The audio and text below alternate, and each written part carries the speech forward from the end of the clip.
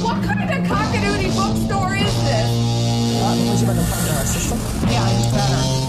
No, why? No, take for a cockadoodie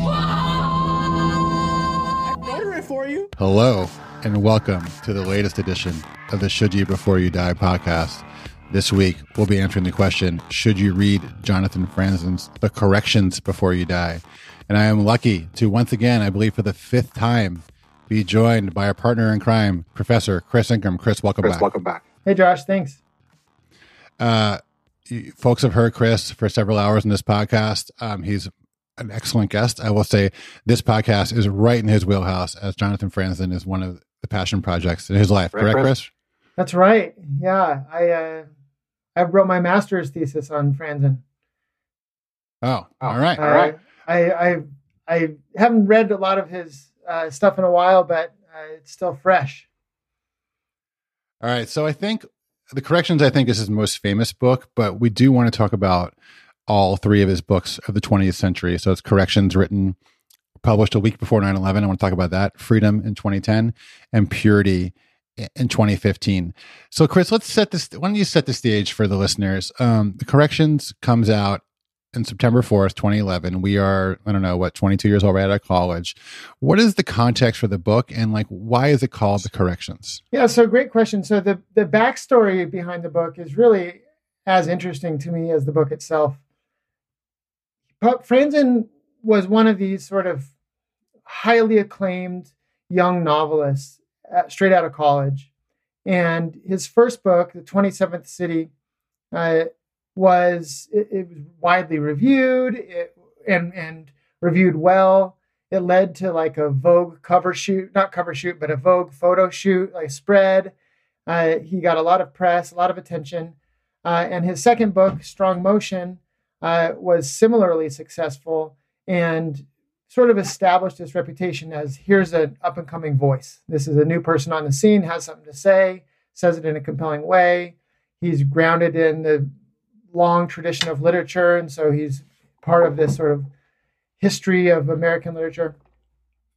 But Franzen was very frustrated with, from his standpoint, the failure of these early novels to sort of infiltrate the public imaginary and become something that people talked about and really sort of got under the skin of America as a whole. So he ends up writing this essay that was published in Harper's, and it's a fairly cynical essay, but it's autobiographical in that it walks us through the process of him becoming disillusioned about this dream of being a so-called American novelist, where you kind of have your finger on the pulse of society and you write this great social realist novel that tries to account for the complexities and problems with American society at large. And he says, although I've had some success, I'm beginning to think that maybe that ambition is misguided to begin with. And what he sees instead are these more sort of regional or Balkanized approaches to American literature, where you might have people from, different minority groups, different identity formations, different topical focuses writing books. And so there's Black literature, there's queer literature, there's feminist literature, there's all these different things, but some overarching American literature sort of dropped from the scene in his view. And Franzen says the last book to really get under the public's into the public skin really was Joseph Heller's Catch-22 from whenever that was, 1961 or something. And so he sets up this problem for himself that it's hard to write overarching classic American novel anymore, not even classic, but one that sort of has its finger on the moment, because society's evolved so quickly. There's so many facets to it. You can no longer be up to date in the literary form of a novel, which is slow. And so there are more appropriate media forms to sort of capture the moment than the novel. Nevertheless, he sets about to correct that problem in a book that tries to be this sort of overarching American story. And so that's one of the reasons it's called The Corrections. He's trying to correct for this problem that he sees. I see three other reasons why why it's called the correction. Tell me if you agree with these. Number one, it's a correction from like from the 1990s, like .com boom. It's like literally like a market correction, right? Like, which is funny or not funny. It's interesting because 9/11 happened a week after it came out, right? It was like the 90s was a time of peace and prosperity, depending on your perspective, but it's kind of a correction to that. Number two, it's the correction to kind of like the hysterical realism of like the David Foster Wallace's, the Pynchons and DeLillos that kind of ruled the 80s and 90s, despite his clear love and respect for those writers. So he had a straightforward kind of family drama, no, not that many fancy words. It's like a return to kind of like the Great American kind of like a focused novel. And three, it's an homage to The Recognitions by William Gaddis, which is his own podcast, but I have read both and don't see much of a tie there. But clearly the name has a tie. How do those three things strike you? Those, I agree with all those. I think certainly at the, the correction, the .com boom, this is a book that recognizes its time in history. It's very much a novel of the 90s. Also, the recognitions thing, I think Franzen is a writer for whom it's important to very deliberately situate himself relative to other great books that have come before him.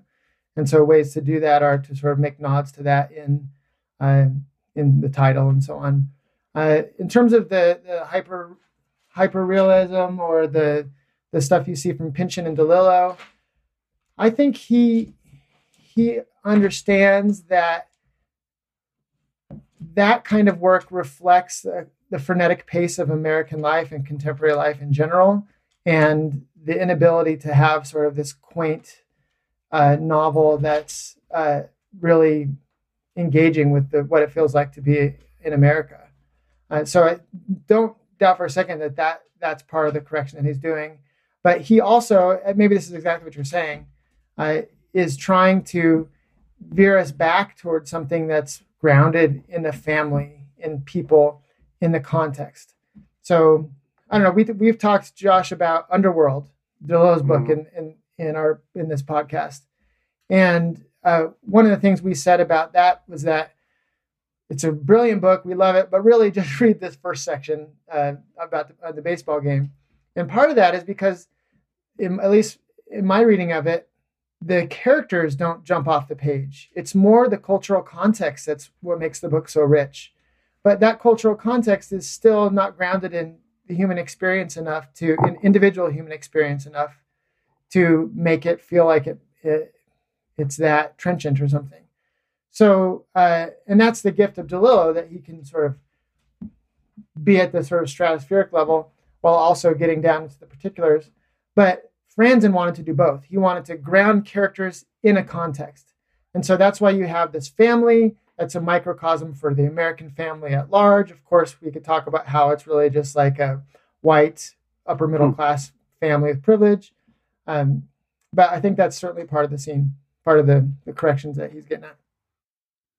Yeah. So did you love the book? I did. Yeah, no, I think it's a must read. I think for the most part, it achieves a lot of the things it sets out to do. I think it'll stand up for years too. Yeah, it's interesting because I always like putting him in like counterpose to David Foster Wallace, whom he clearly had like a truckload of respect for. So this book is almost written almost like without a style. We can talk more about Purity, the third book of this kind of trilogy, although it's not.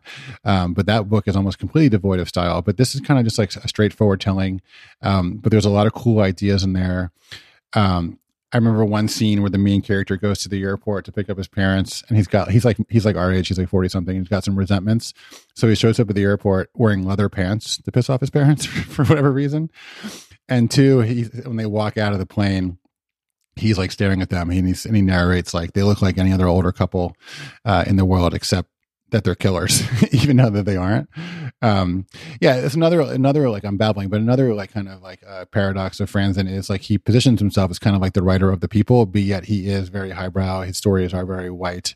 He doesn't have kids, and I think he's admitted that he doesn't know how to write about kids because he doesn't have them, and he's kind of giving up. So he's definitely like a complicated guy. You've met him, right? You've hung out with him? Well, yeah. So part of my job here at University of Utah is I'm in the faculty of the Environmental Humanities program, and we give out a big award every year.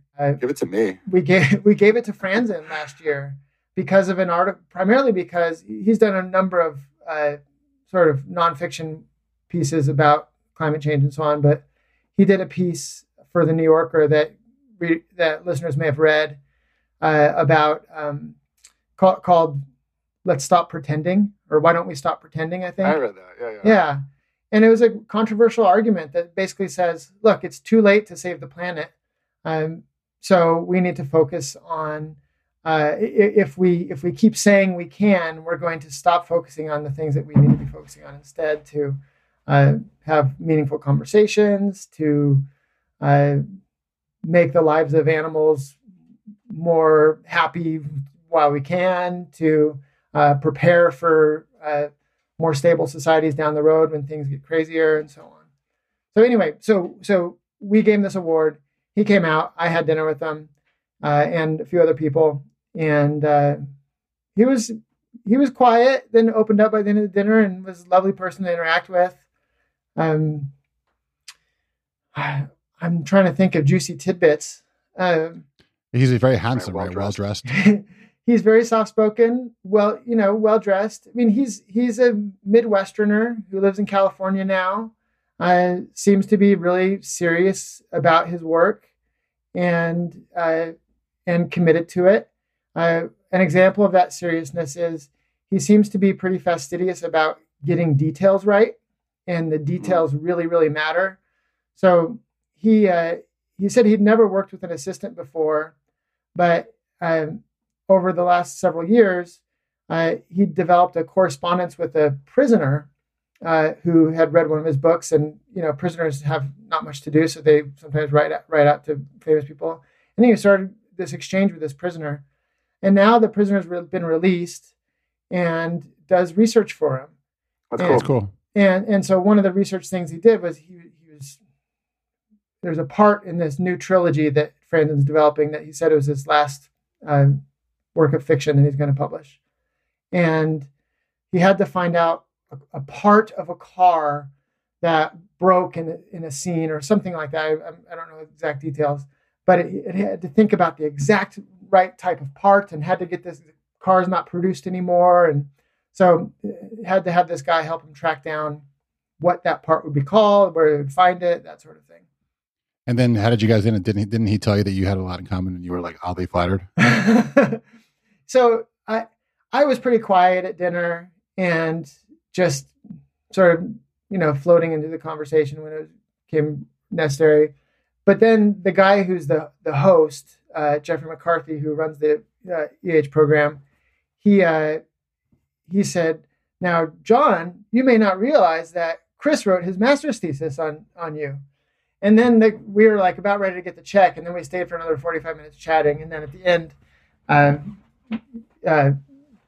Franzen just said, "Chris, it seems like we have a lot in common." And I was weirdly flattered. And the thing you have in common is he's in love with himself and you're in love with him. I'm kidding. Let's come back to our judgment on the corrections, and then let's move on to talk about Freedom, which came out 9 years later. I love this book. I think it's kind of an homage to Philip Roth's American Pastoral, which is one of my favorite of his books, where in American Pastoral, there's this guy, the Swede, and he's handsome and he was a football star and he's a beautiful wife. And they're like upstanding members of a community in northern Jersey. But then his daughter, I believe, becomes a terrorist, a Jane, and she commits a bombing, and it's kind of like the shame and the public scorn that goes with it. Similar here in Freedom, but like on a smaller scale, where there's like this wealthy liberal family, and they're pretty woke, and they're trying to say all the right things, and then their son, who's like 16, starts like dating this conservative family's daughter next door, and then he actually like moves in with her because he can't stand his family anymore, and it's like a shock.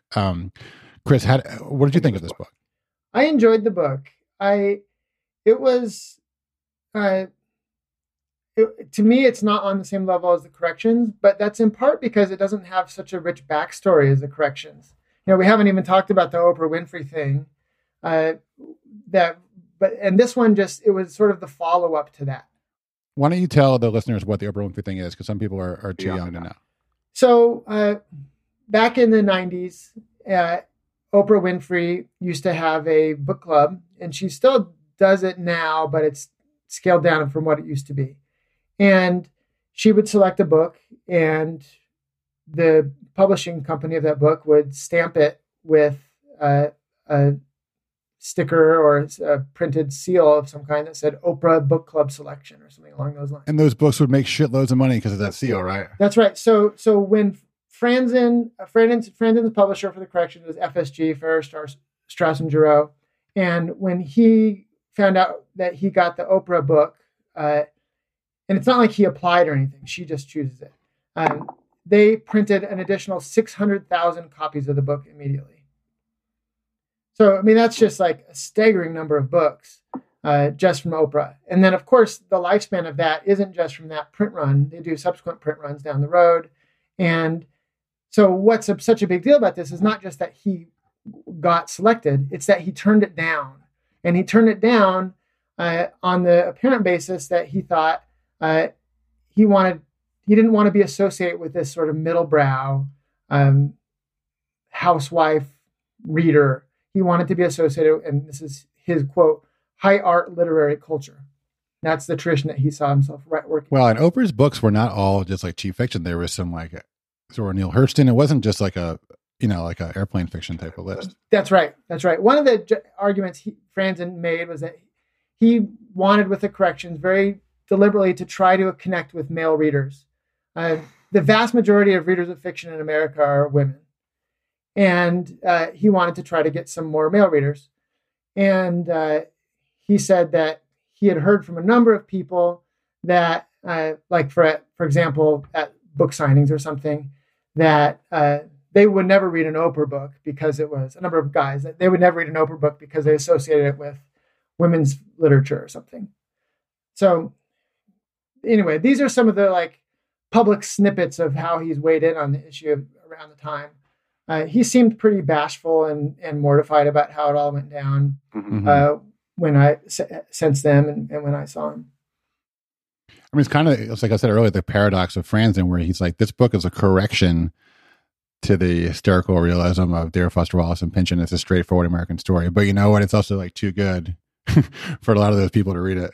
It's like trying to thread the needle. So on that correction point, so he was friends with David Foster Wallace. He saw Infinite Jest come out, read it, and he had been working on the Corrections for several years, and he basically started from scratch after that. Because after Infinite Jest dropped, Franzen said, I have to make a better book. That's cool. Anyway, so what were you saying about Oprah in the context of freedom? Sorry, we're jumping around. Yeah.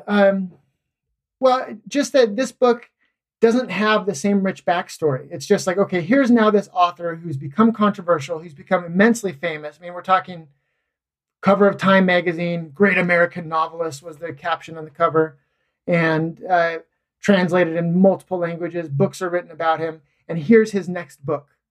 And in the context of that bigger sort of scenography, it was a letdown for me.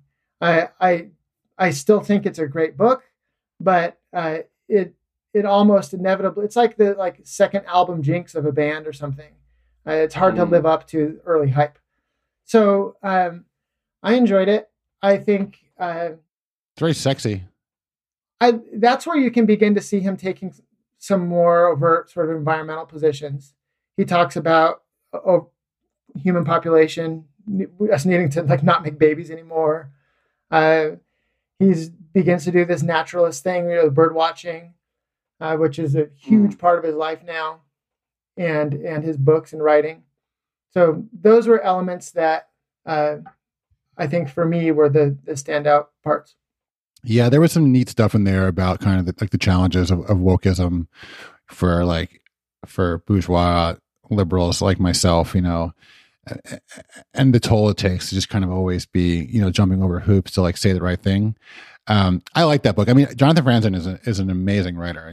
He has a book coming out around Halloween of 2021, and I'm going to buy it the day it comes out just to read it because it's an event. He's a great writer. Yep. Yeah. No, he's one of the best writers, in my opinion. He's one of the best writers in our lifetime, working in America at least. I agree. So 2015, Purity came out. At the time I was reading it, I was losing my shit. I was texting everybody to get it, to love it. It was one of the rare best book of the year I read type things. But in retrospect, it doesn't seem that great. It talks a lot about, the theme is secrets. Everybody has them. Even if you're upstanding, you have a couple secrets, right? Or small secrets, big secrets, secrets from your kids, secrets from your sister. There's always something. And there's a character in there who's kind of like the Julian Assange type of person who has a cult. And this is before Julian Assange to me used to be fascinating. I don't want to get into it too far, but when he was releasing information that no one knew before, that was wonderful. Then he got overly political and started siding with Trump, and now he's who knows where. But this was before that kind of downfall of Assange. And it's a really good book.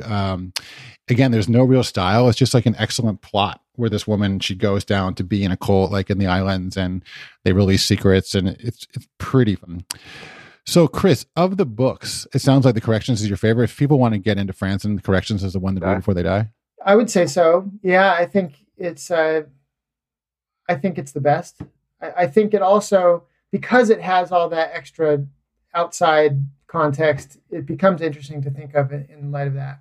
What did you write your thesis about? I wrote it about it was about the problems of writing American fiction. It was really taking up that essay that he had written about what it means to write a so-called American novel, or the great American novel, particularly in a time of multiculturalism where there's no one America, right?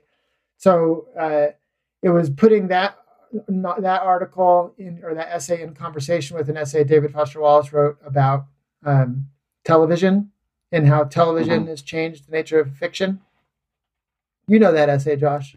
The E Pluribus Unum, that one? Yeah. Yeah. So it was about those two articles, and then looking at their respective works and seeing how they try to deal with the problems they identified.